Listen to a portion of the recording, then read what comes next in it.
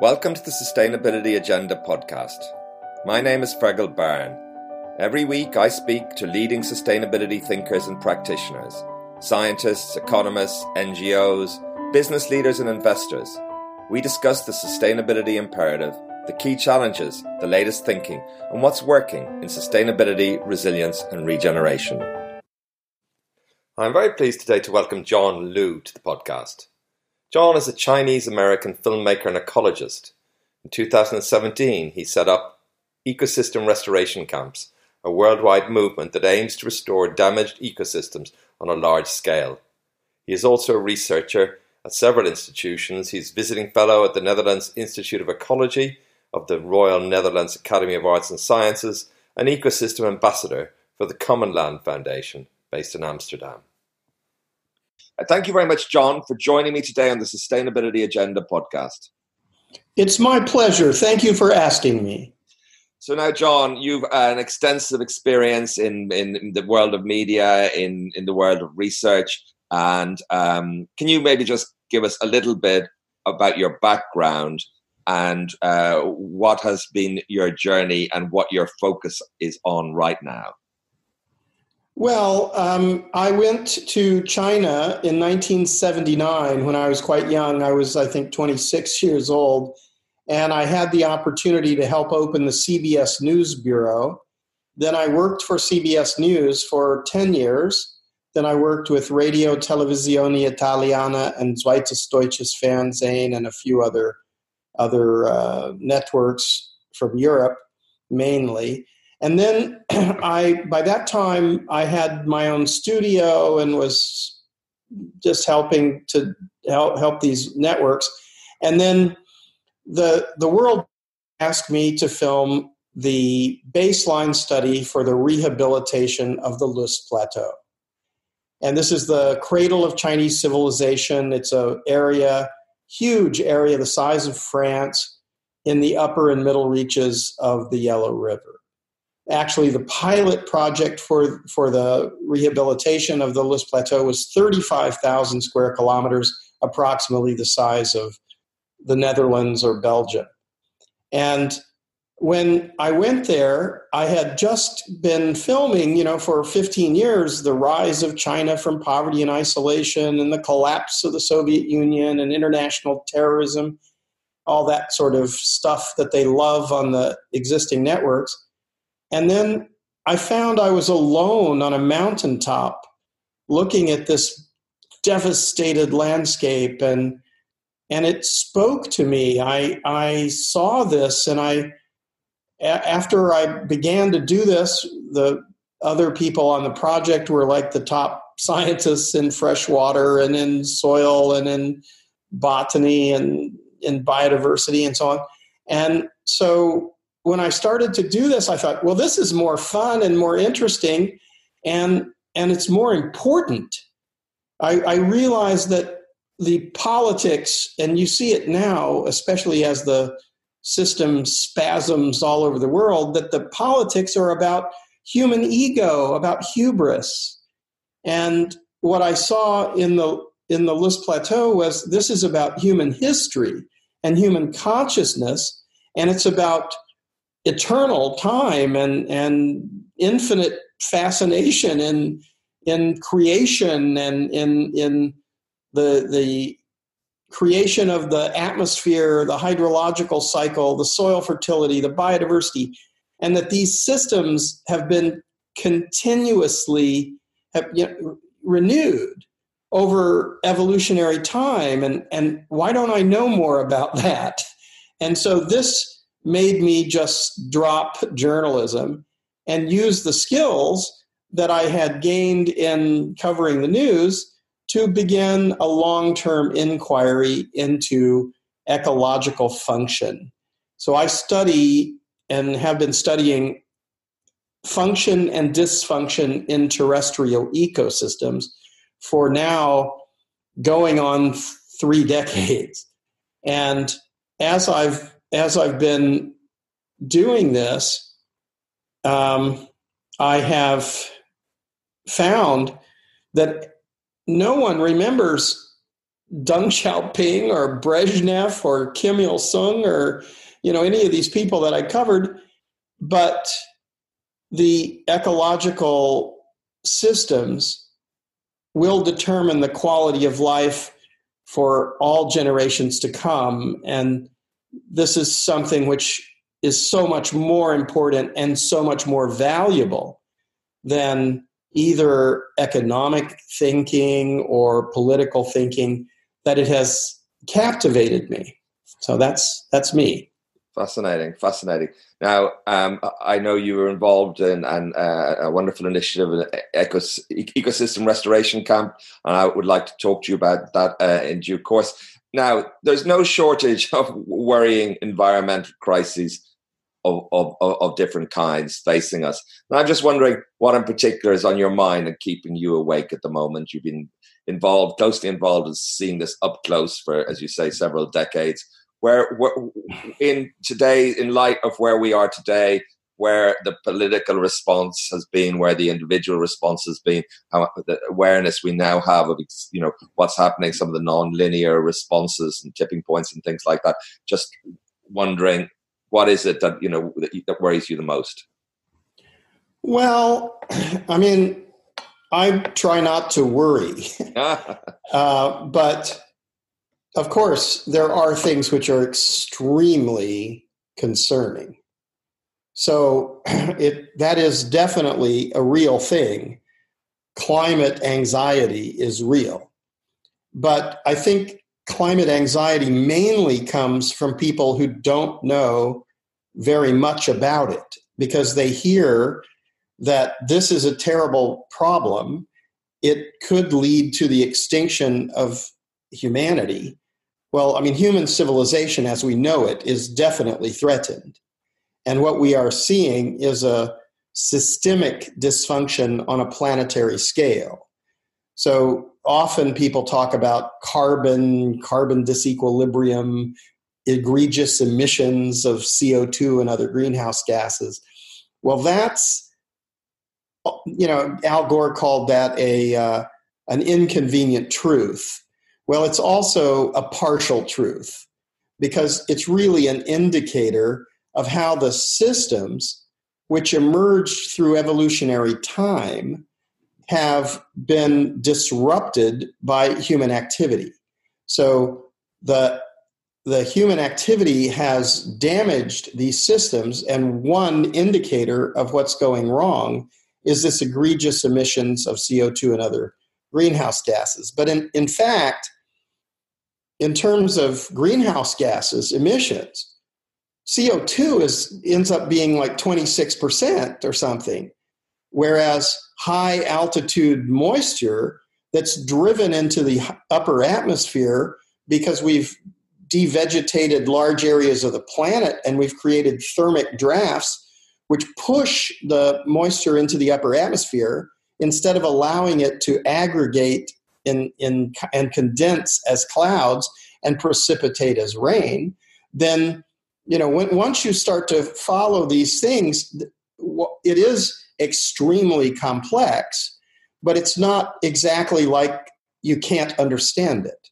So I think we've made what I guess worries me, or it doesn't really worry me. What I notice, what I recognize, is that human consciousness is focused on other things than the fundamental truths of how the atmosphere, the hydrological cycle, the climate regulation, the amazing biodiversity, how life on Earth came about, and how it's constantly filtered and continuously renewed by multidimensional symbiotic systems that self-organized through living, the symbiosis of living organisms over 3.8 billion years. So to me, now, having spent years and decades studying this, it's infinitely fascinating. When you go down this path, it's a wonderful path to go down. You're going to see you're going to see if fundamental truths about life on Earth and we are living. So I'm living now, but I will die. And the fact is, while I'm living, I want to see the infinite beauty that is life on this planet. So this makes me excited and happy. It does make me sad to realize that hundreds of generations of human beings have killed each other and stolen each other's land and said that some people say that they're more powerful and better and more deserving of material things than others. Well, yeah, that's kind of terrible. But that is also something to be pitied. The people who are expressing those things are retarded, and they have not reached a certain level of consciousness that is actually necessary for us to survive. So we're at a point where it isn't really about sustainability, it's about survival. So if you massively disrupt climate regulation or the ocean systems or the atmosphere, you don't have air to breathe, or you don't have water to drink, or you don't have food to eat, or your everything, the air, the water, and the soils are polluted with toxic substances. Well, I don't think that's so good for us. We're actually bivalves. We're acting as bivalves in some ways. We're filters. We take in the water. We take in the food. We take in, the air, and then we recycle it. And so whatever pollutants are in there, they're going into our organs. They're disrupting our DNA. They're disrupting our glandular secretions. This cannot be a good thing. There will be consequences.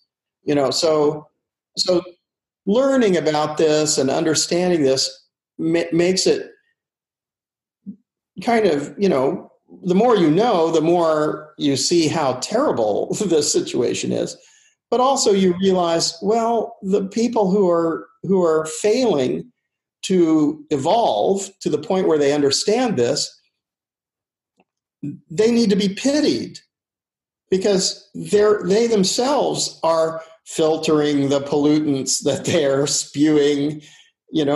Their children's DNA will be, everything about this is not, it's a terrible thing. So, but you say that, that's interesting. But there are some people who would argue that some of the people, shall we say, if you want to just look at it through the lens of the 1%, will be flying and from helipad to helipad in these secluded and in. Yes, they're snorting cocaine on their way to their yacht or something like that. But they are to be pitied. Yes, they are to be pitied. This is a tragedy. Now, you said, you just before we go on, you mentioned the hydrological cycle. You mentioned this water as vapor moving higher into the atmosphere. Very quickly, why is that? What are the implications of that? Well, I'm flying to Egypt tomorrow, so this is definitely on my mind. Because if you look on the satellite images of the Earth, then you will notice the Sahara and across all of northern Africa, all of the Middle East, most of the Mediterranean, and all the way up into Central Asia looks like a complete ruin. Well, that's the cradle of Western civilization. That's where the first agriculture began between the Tigris and Euphrates. That's the Garden of Eden and the land of milk and honey. Why does it look like a ruin? Why does it look like the moon? Why do you stand there and the terrible winds blow sand over the ruins of once great civilizations? Because they didn't understand what I'm talking about. They didn't understand the evolutionary processes that caused the constant accumulation of biomass, of organic material, and the constant differentiation and speciation of genetic material to the potential of infinite potential variety in genetics. So they didn't know that, and they worshipped golden calves. They were dazzled by shiny objects. They believed that things they made were more valuable than life on Earth. And of course, that's not them. That's us. That's our ancestors. That's all people. That's like if the purpose of life were to go shopping. Yes. Now I want to come back, go forward in a moment, come back to restoration. But I'm just interested in you talked about this question. You talk about this question of understanding. And it seems that in terms of, should we just at least look at climate change and climate science, that there's been a model of this kind of cognitive deficit. If only people really understood, if they really understood what was going on, if they understood what was at stake, and if we made it clearer, and if our science was better, then we'd be able to galvanize people. People would just automatically understand and want to take action and, deal with these problems. Now, some people argue that that's not right, and that actually what you're starting to that some people will, and the mood has changed, and people are the climate denialism is less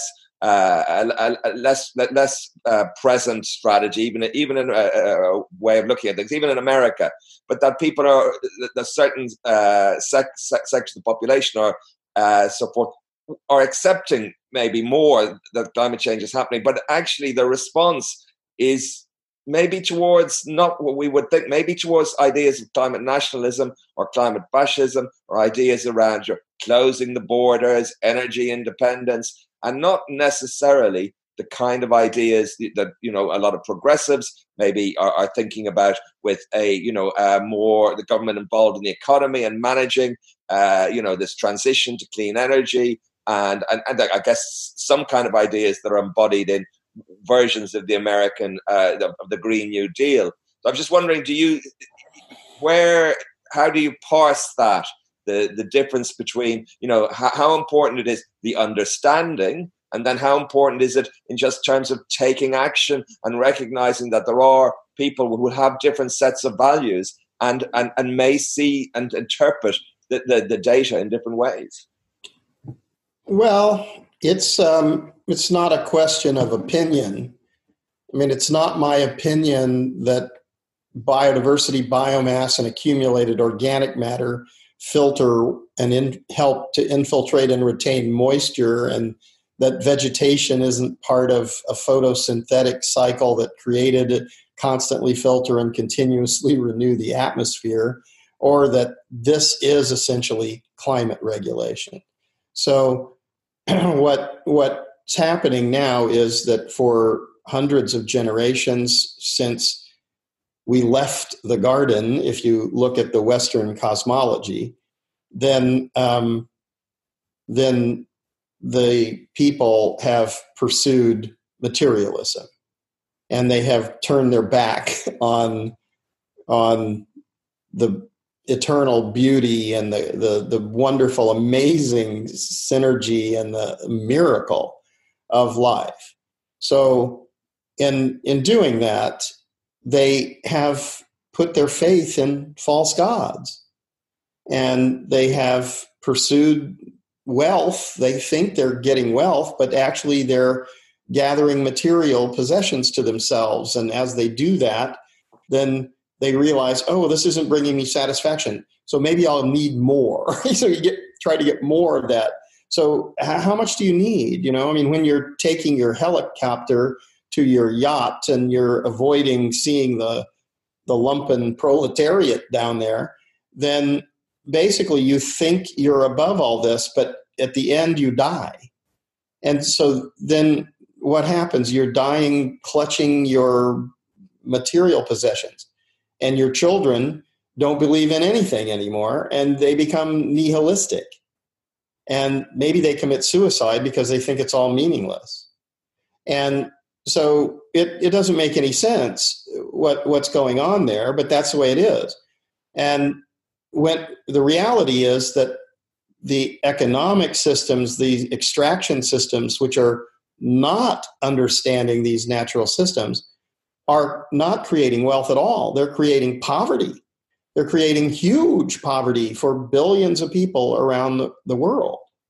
So to call it wealth is ludicrous. It's the accumulation of material possessions to a tiny minority of people, and it's mass poverty for billions of people at the edges of large degraded ecosystems. Yeah. So let's just tell the truth about these things. And when we do, we go, oh, well. And when we look, so I would rather get onto the positive side. So what I've seen is that you can restore large-scale degraded landscapes, including landscapes which have been degraded over vast areas and over enormous historical time. So this means that if we come to a new understanding, then the landscape is reflecting our consciousness. So if it's massively degraded, you have to ask the question, oh, is that a necessary outcome? Is that an inevitable outcome? And the answer is no. It reflects what we understand. So if we, with our understanding and our ability, our science, our compassion, our empathy, our strength, our power, then we say our intention is to restore this to ecological function. Guess what? We can do it. If that's our intention, there's no doubt in my mind that we can do it. I've seen it happen all over the world. It works. I've documented it. Can you talk a little bit about the restoration of the lowest plateau in China and what are the lessons here?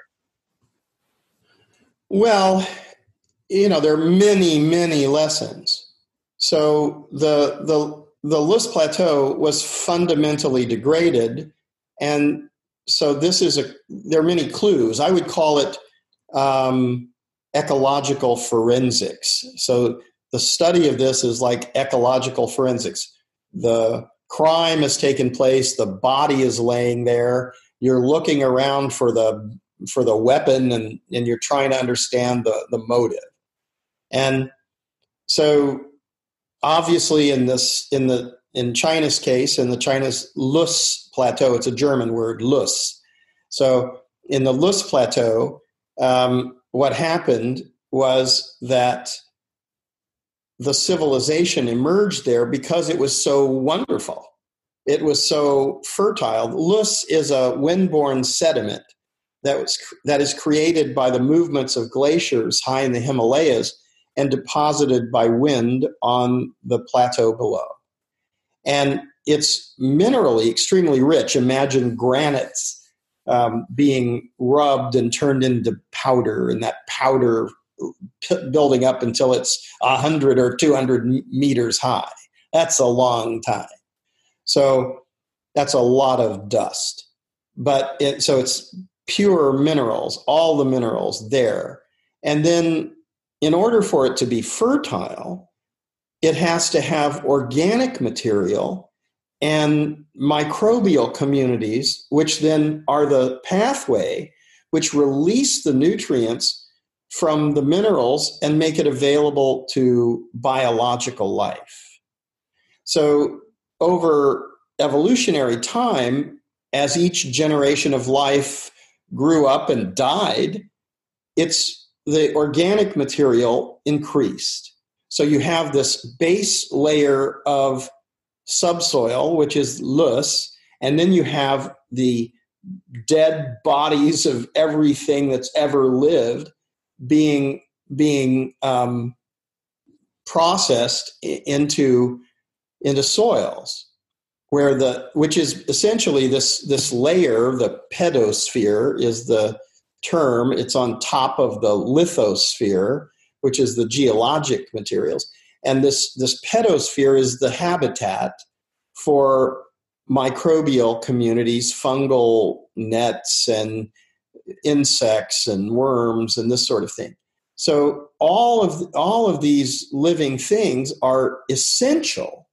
So they're not like icky bugs and, what are they doing? They're essential to the creation of soils, to the release of mineral nutrients to vascular plants, which are, higher forms of life compared to, say, lichens or mosses or, like that. So this succession, the emergence of microbial communities, and then the differentiation and speciation leading to this infinite potential variety in genetics, have given you this perfect place. So in this perfect place comes the Chinese, the Han Chinese. Actually, all the different races are around there, the Kazakhs and the Mongols, the Uyghurs and the Kyrgyz, the Khitan, so they're all there, but the Han are really hardworking, clever, and they're sedentary. So they build settlements. Whereas a lot of these others are plains people, and they move around, and they kind of have, they go over the mountain and steal women and horses. So that's not quite the same as building up a legal system, but as the Chinese build their castles and their administrative things, and they're also wearing silk robes and drinking warm rice wine while writing poetry to the moon, then they become very powerful. And they also learn, all these martial arts that you see in the movies and all that. And then they become very powerful, but they don't know this essential thing, that the life and wealth and all the things that they're using, they're cutting down the trees to build their palaces, they're destroying the soils to do their agriculture, and then ultimately it's ruined. They collapse the ecological system, and then the wealth, or the power, let's say the power, they move away and make the capital in Beijing and then start to desertify that. So this is a very typical thing. I think there are more than 20 civilizations which have done the same thing around the world. So looking back, if you don't learn the lessons of history, you're destined to repeat them. So what the Chinese did in the last part of the 20th century and continue to do now is that they began to understand this. They began to understand the role of biodiversity, biomass, and accumulated organic matter in naturally regulating hydrology, soil, and climate. And they have been massively increasing these things throughout China. And I went to document them, and when I saw it, I realized, this is, besides infinitely fascinating, it's complex and interesting, but it is also understandable. They're making thousands of interventions because gravity works. So when water falls on the earth, you can follow how the water is going to disperse. And when you have no vegetative cover, no canopy, then the raindrops directly hit the soil. And so does solar radiation. Well, it turns out if solar radiation directly hits the surface of the Earth's temperature is 15 to 20 degrees centigrade higher, at least. I found 45 degrees centigrade. That's how big a temperature differential that you can have by human impacts. And when you have these kinds of temperature differentials, you have to realize, what does that do? So what's the physics of this? Well, it causes the moisture to go up into the higher atmosphere, but it also determines the wind speed, the wind direction, and vortex activity. So that's all these enormous weather patterns that we're seeing more of. You have pictures with 3 giant hurricanes in one satellite picture. You couldn't have even seen that 10 years ago. It didn't exist 10 years ago. We created that. And we better learn what this is right now, because this is only going to increase once you start looking at it. And that's why let's face it, that's why all the climate scientists are terrified. But the climate scientists are not professional communicators. So they can't explain it maybe in the way that people can understand. So they put out their data And they're also tentative. They're afraid to make conclusions because they don't want to be wrong. But we need to be absolutely explicit now, and we have to look and say, what are the implications of the data that we see? And the data that we see now are that there's methane release from melting permafrost, that the ice sheets in the Arctic and the Antarctic are melting, that the glaciers are endangered, that the oceans have thermal expansion, inevitable changes in sea level rise, that and CO2 and greenhouse gas emissions are an indicator, but they're part of this massive systemic collapse system. So let's stop talking about individual things and realize that holistically, and especially the thinking about nationalism or climate fascism or whatever that is, there is no possibility. These are global systems. Nobody will be okay if this goes down. Yes. So we need to be very, very aware of what's happening. And in terms of what they did infiltration and retention of moisture at scale. So over vast areas, 35,000 square kilometers, they engaged the entire population in integrated watershed management, which means that you start at the top of the mountains and you control the movements of water throughout. And this had been lost for a very long time. And immediately when you do that, you start to infiltrate water. You can just move one rock when you know where the stream flows. And if you do that to thousands and thousands of places, then you're definitely going to infiltrate and retain huge amounts of moisture. And then the next step is to return the vegetation. And when the vegetation comes back, then you're going to infiltrate and retain even more moisture. And your surface temperatures are going to be lower. And then when you understand the role of biodiversity and you don't decide to plant everything and you allow natural succession in biodiversity, you get a succession of pioneer species which give way to the second levels and the third levels. And at some point out there, 500 or 1,000 years from now, you have a climax equilibrium. So this is what they started to do, and this is what they're doing, and this is what's making them the leaders in the recognition. And when you just talk about, say, like, renewable energies, we make windmills or solar panels or electric cars or something. Well, that's all abiotic. Those are all abiotic. You have to use energy and extract materials and formulate this. That has nothing to do with climate regulation. Climate regulation is about the symbiotic relationships between multidimensional living systems. So that's where we are with this. And the Lys Plateau is a very good example of a very large-scale modern thing that if human intention shifts away from going shopping and it's to restore ecological function, then our children and future generations will have a life. So that's why I'm obsessed about this. That's why all my activity goes to this. That's fascinating. Can you just maybe briefly dimensionalize the scale of the change? Are there some measures that show this is still, as you say, it's I guess early stage in development in some ways when you look over biological timeframes, I guess. But are there some measures that you think show or can reflect what was achieved? It's huge. So within 10 years, we knew this was transformational. So I mean, if you have no infiltration and retention of moisture and your surface temperatures are enormous, then you're going to have dust storms and you're going to have all these crazy impacts.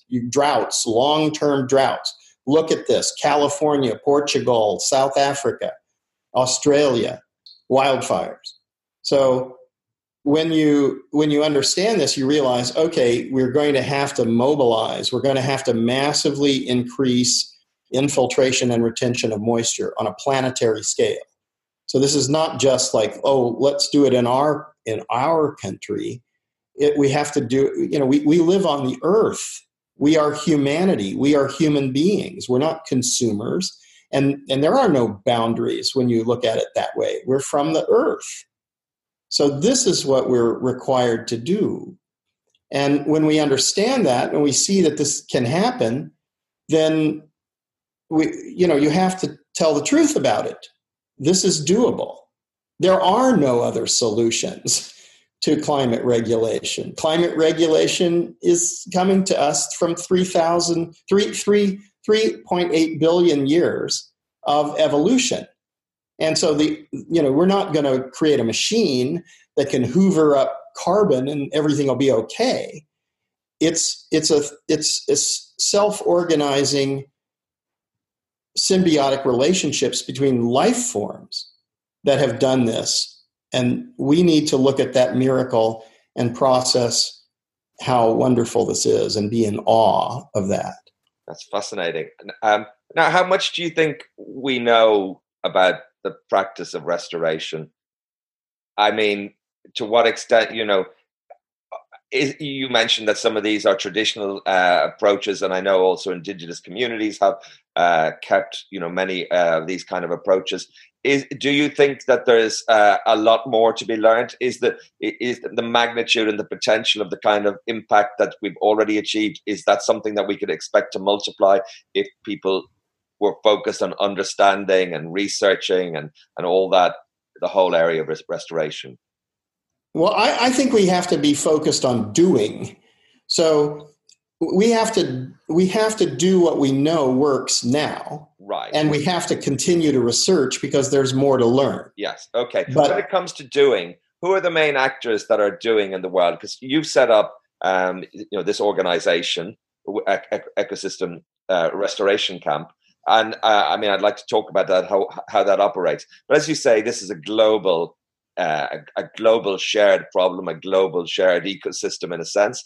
And therefore we need, massive action. So can you give us a little bit of an overview to what extent governments are focused? Are there multilateral treaties and organizations working on this? Or even companies or social enterprises or NGOs? Just, get a sense a little bit before maybe then talking in a little bit more detail about the particular, your organization and what you're trying to do there. Yes, I think the Society for Ecological Restoration, SER, has been studying this, and many people who understand this have gathered and aggregated there. The International Union for the Conservation of Nature has a large number of people. The World Resources Institute, WRI, has 60 people focused on this in, I think, 10 landscapes or 10 countries around the world. And the Common Land Foundation, where I'm the ecosystem ambassador, has over 2 million hectares in restoration with private investments through the aggregation of farmer cooperatives and high wealth individuals and families supporting this. There's a regeneration network. There's the United Nations has declared the decade from 2021 to 2030 the decade of restoration. And what you were alluding to is the ecosystem restoration camps movement. So there's a foundation, and it's stimulating the creation of ecosystem restoration camps so people all over the world can learn how to infiltrate water, how to build soils, how to propagate and plant out mainly endemic plants and trees. So, and then there are many sort of efforts which are like reforestation or tree planting. I never talk about that. I talk about revegetation, and I talk about holistic measures, because we don't just have a deficit in forests. We have a deficit in grasslands, in wetlands, in peatlands, in edge systems along the coastal regions and alpine areas. So we need to look and see the evolutionary outcomes and work as much as we can to make those happen. The meadows, the pollinators, the need for the insects and the birds and the wildlife. We need to rewild many parts of the world in order to have this natural systems. And that's not impossible. We just have to do it. So wherever we've done it, it works very well. Now, the ecosystem restoration camps movement, the reason I like this one, because I've been engaged in sort of every type of restoration, but the ecosystem restoration camps means that everybody on the earth can participate, and it's owned by the people. So this is much better than trying to wait for the authorities or the institutions that exist to magically decide to do this. Because the people, as soon as they understand it, they can say, yes, we have a secret handshake. I'll tell you how it goes. My earth is your earth. My heart is your heart. My spirit is your spirit. We are working together. That's how long it takes for somebody to become an earth restorer in the ecosystem restoration camps. Now, from that, they have to learn how to do it. So they need to go to camp for a while. And in camp, they'll be working with other people and learning these things. And when the first camp, we wanted to make the first camp, people, we didn't even tell them where it was going to be. And they made their own research and then started to show up in Spain in the Altiplano and say, here we are, we want to build a camp. And so people we never heard of before started showing up to do this. Now I think there are 17 camps that are registered. There are like 20, 30 more emerging all over the world. So pretty soon there'll be hundreds and thousands, because this is the way what the scientists are telling us at the Intergovernmental Panel on Climate Change is we have maybe a decade to shift the direction that humanity's going. Well, shall we wait around and go to the United Nations meetings, and then they finish their meeting and they haven't finished the document, so they say, well, we'll meet next year in Bali, and another 30,000 people will fly somewhere else to talk about it, and we wait another year? No, let's go restore the earth. As soon as I realized this, then I've been more satisfied and more happy and more positive and more optimistic that, yeah, we could restore the earth. And tomorrow I fly to Egypt, where, for instance, the Sechem community has been working for 42 years and has a great deal of information. And we have a new project design to restore the entire Sinai. And that is designed to bring back moisture into North Africa, the Middle East, and the Mediterranean.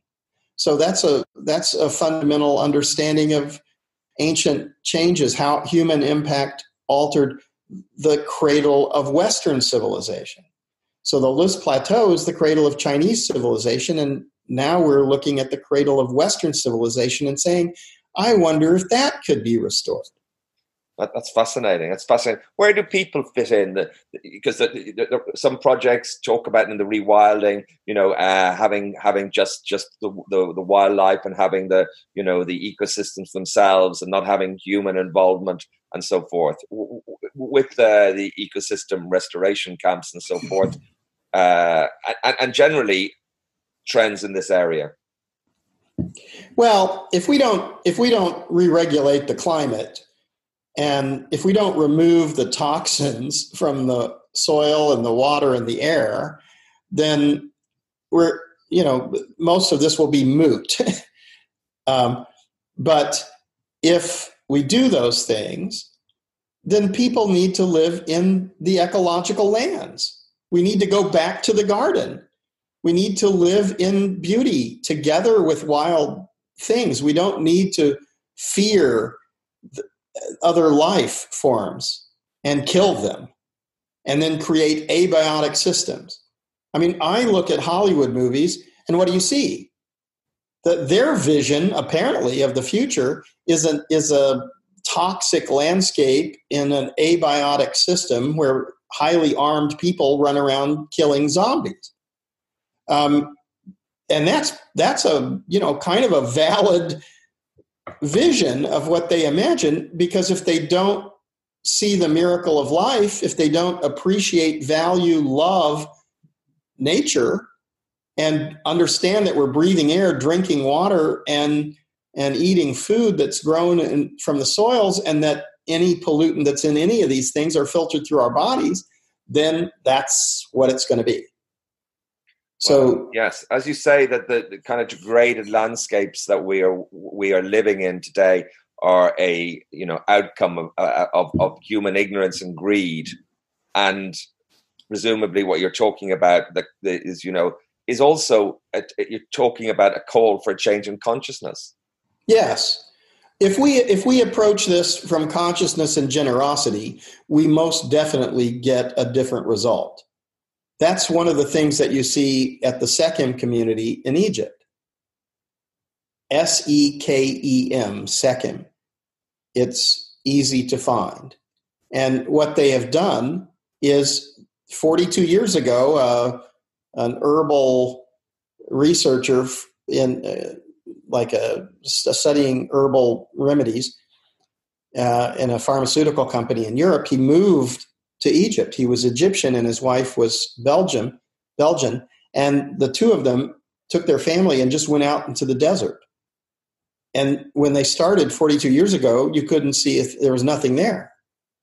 And now it's a beautiful place.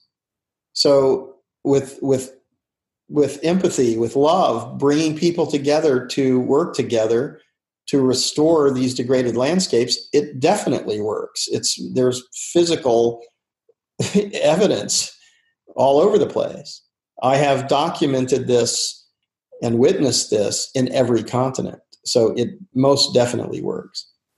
You talk about behaviors aligned with evolutionary trends. What are they? What kind of evolutionary trends are you talking about here, John? Well, the evolutionary trends that I mentioned earlier, that microbial communities began to increase, and then the life forms differentiated and speciated. Those are evolutionary in nature, and they continued, and we are a result of that.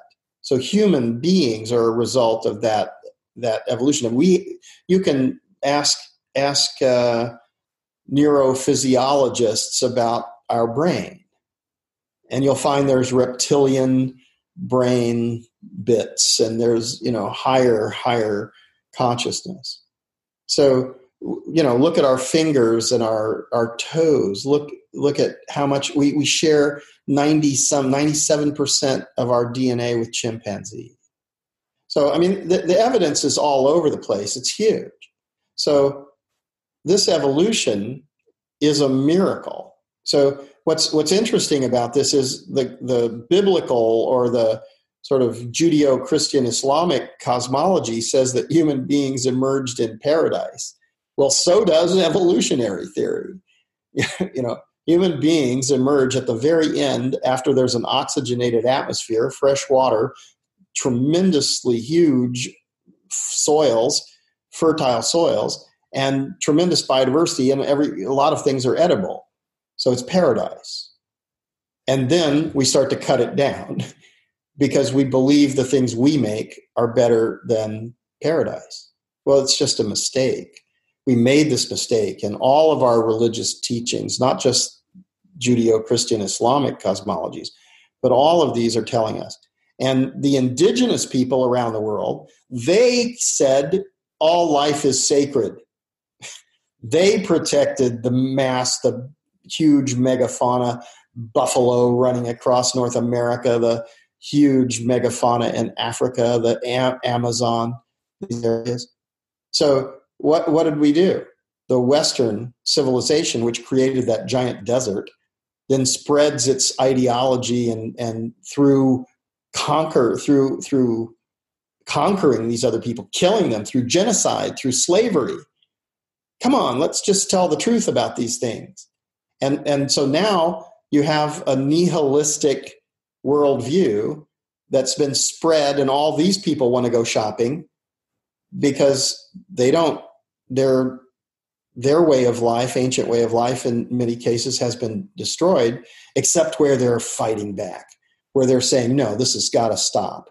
And weirdly, in all these places, there are prophecies that at some point when the white people or when the conquering peoples get it together and stop this and become more conscious, then paradise can return. That's what their prophecies say. Very interesting. Very interesting. I'm mindful of the time, John. Tipping points, something that this non-linear system, something that we're hearing a lot more of in a negative sense, in the sense, in not in a negative sense, but more in a worrying one, where degraded ecosystems, degrade in a non-linear or much more than would be expected, or reach what I guess they call a tipping point.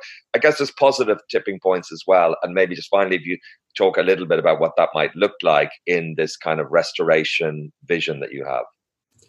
Well, I think we have a choice. It's our choice. We can either restore the earth or not. And the science is so clear now that if we don't restore the earth, the consequences are devastating. They're catastrophic. So if we want to avoid the worst consequences, then we need a tsunami of consciousness. And everybody needs to understand. And that's why we think that the ecosystem restoration camps movement, ecosystemrestorationcamps.org, everybody should join this immediately, because you own it. It's the people's. It's for the people, by the people, of the people. And this way, we can all participate in restoring the earth. And we can learn how to do it. We don't have to sort of, whatever happens, this is the best case. So there is a negative feedback loop that could lead to collapse of civilization as we know it. And boy, you better have the ability to infiltrate and retain moisture and control the water, and you better be cooking and sharing and being in love with everybody in your community and taking care of this. Otherwise, it's going to be hell.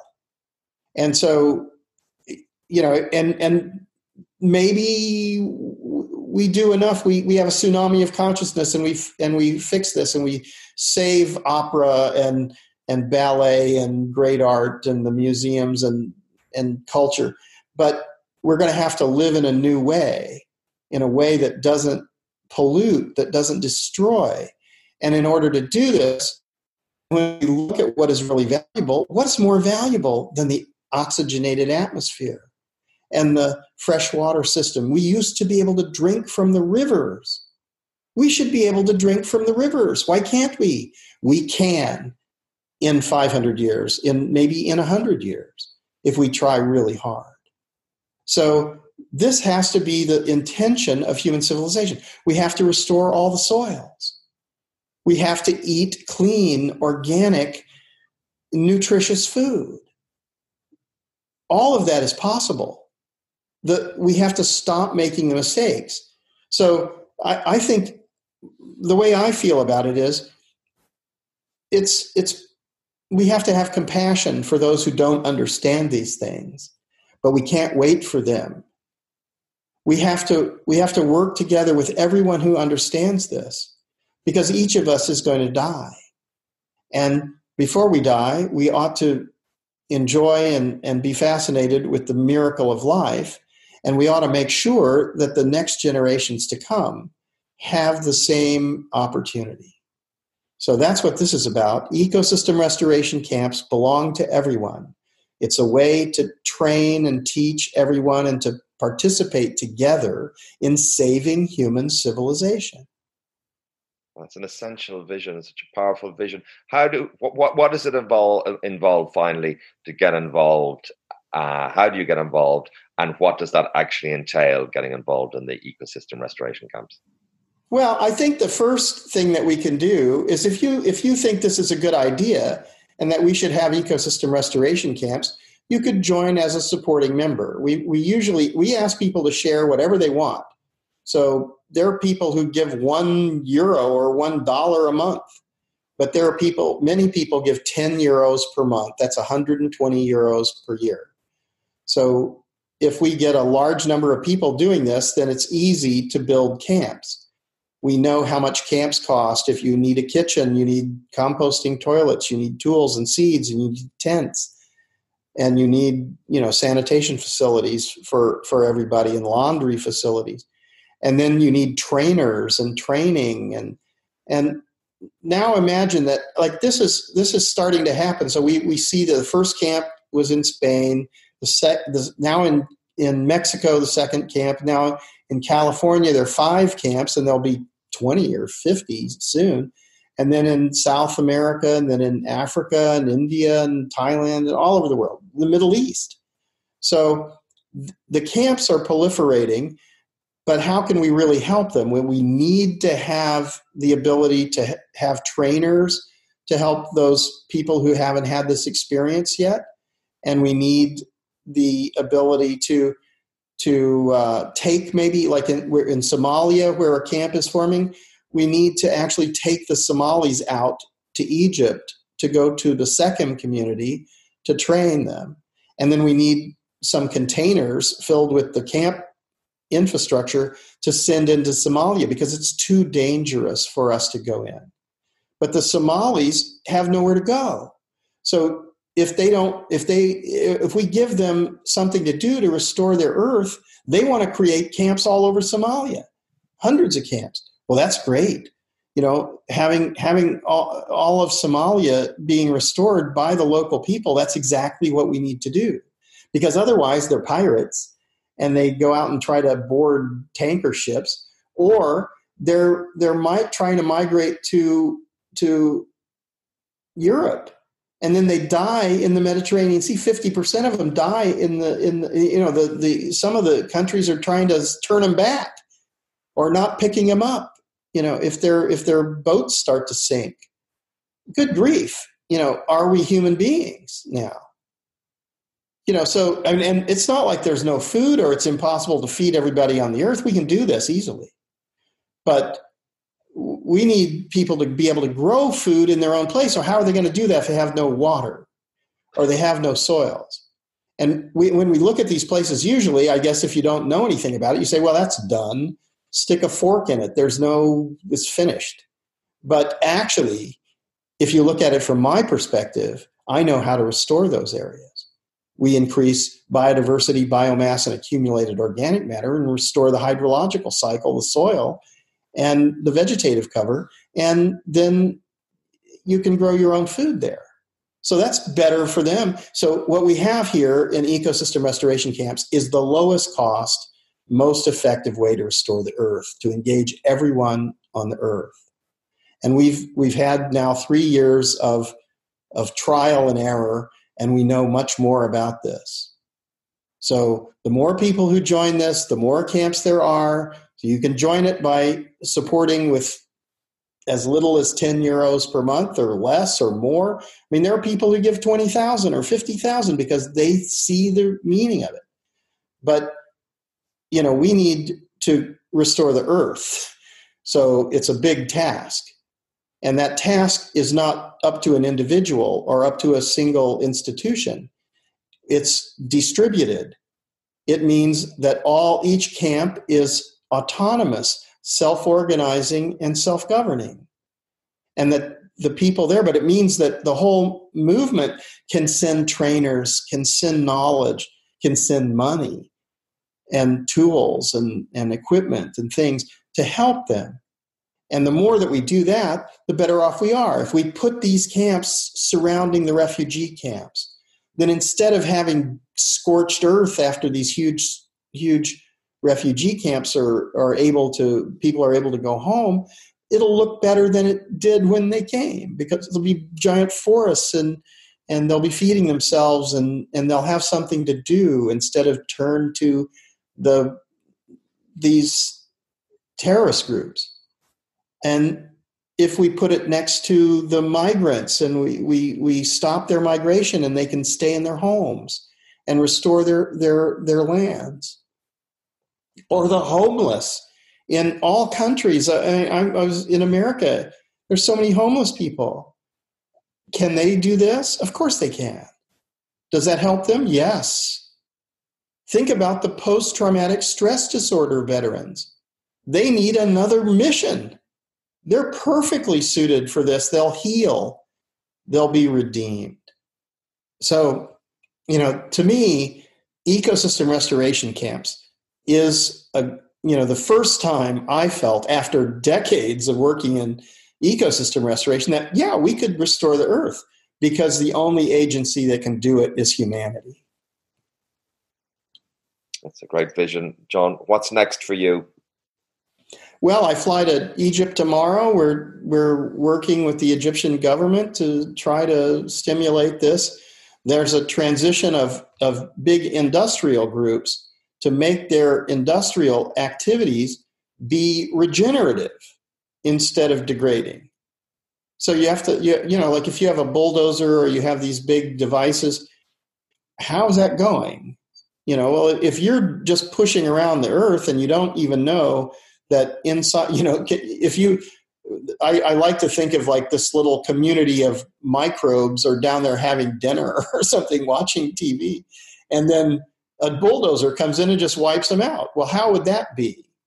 So you need to understand that there's huge living communities and our life is dependent on their health. Why would we destroy these places? So we need to transform industry, transform consciousness, transform the economy. We're acting as if the purpose of life is to go shopping, or that abiotic material things are more valuable than the life systems that support us. Well, it's just false. We need to get our values right. When our values are right, then our monetary systems won't be fiat currencies, which are meaningless, where you have extraction, manufacturing, and buying and selling things, which is sort of a real economy, but speculation between the cost price and interest-bearing debt is a bigger part of the economy. Well, if we have ecological function as the basis of wealth, then our monetary system would realize that, would reflect that.